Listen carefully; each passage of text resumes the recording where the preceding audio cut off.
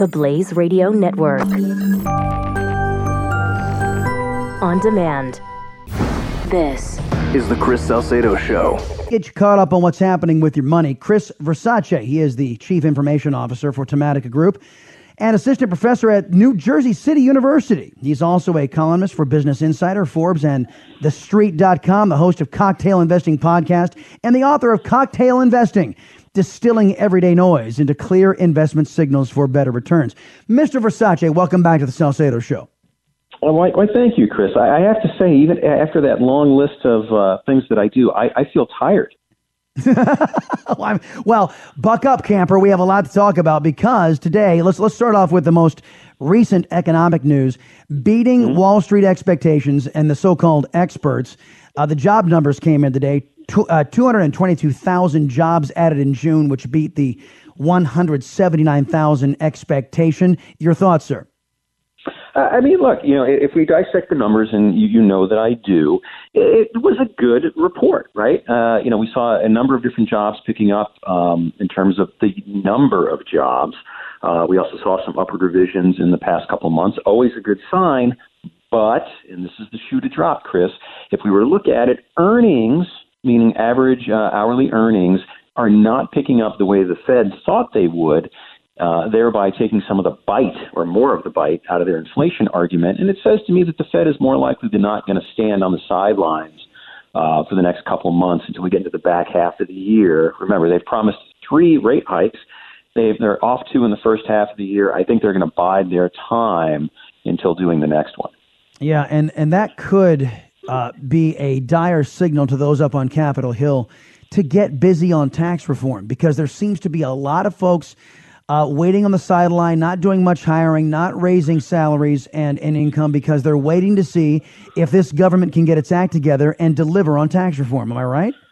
Well, it's funny you say that. The Fed put another report out today, kind of one under the radar, called the Fed Monetary Policy Report. And when you break it down, they said some interesting things, right? Which is, in the first half of the year, the pace of the economic reform has moderated. You know that's the case.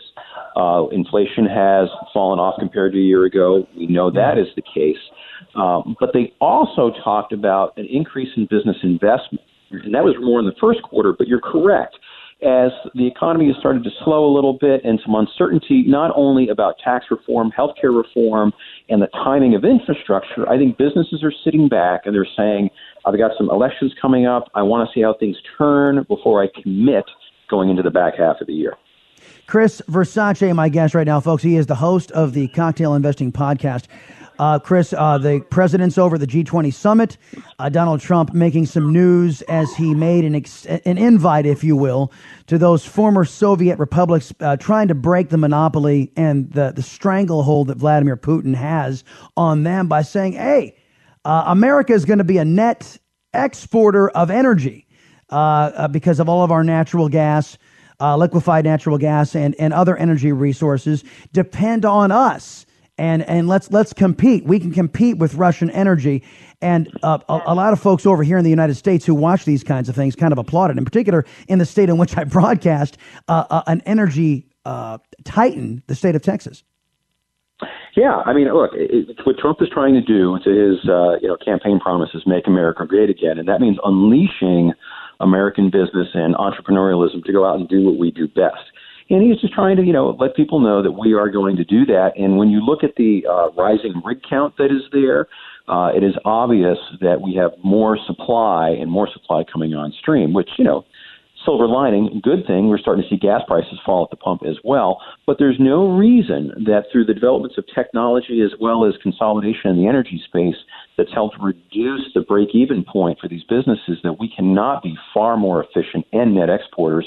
And remember, too, Chris, for the economy and consumer spending, these jobs in the oil patch are well-paying jobs. This is not like working at Starbucks or working at the Gap or some other retail. These are very, very good-paying jobs. Yeah, well, you know what? I'm not sure if you're aware, if I've talked to you about this in the past, but there was a large discovery in West Texas, which many are saying it could be the second largest proven, not only oil, but natural gas, clean burning natural gas discovery in the world. And that once that starts getting tapped, and once all of a sudden we start sending liquefied natural gas over to all of these former Soviet republics, the market is just going to boom. They get out from Vladimir Putin's communist dictator thumb.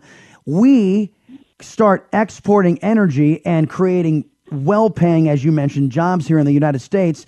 It's a twofer. It's a win-win.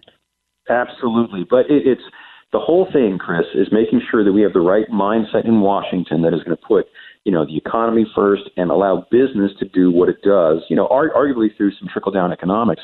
But we need to have that mindset and agenda in place in D.C. And I think we're getting that compared to where we've been the last 8 years.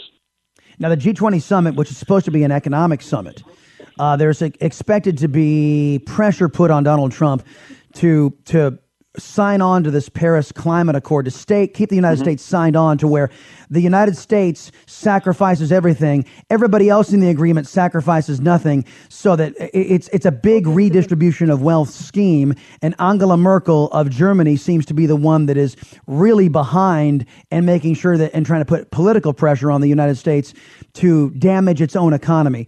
What say you? Do you think the president should remain stalwart about this? And do you think he'll cave, or do you think he'll stay strong?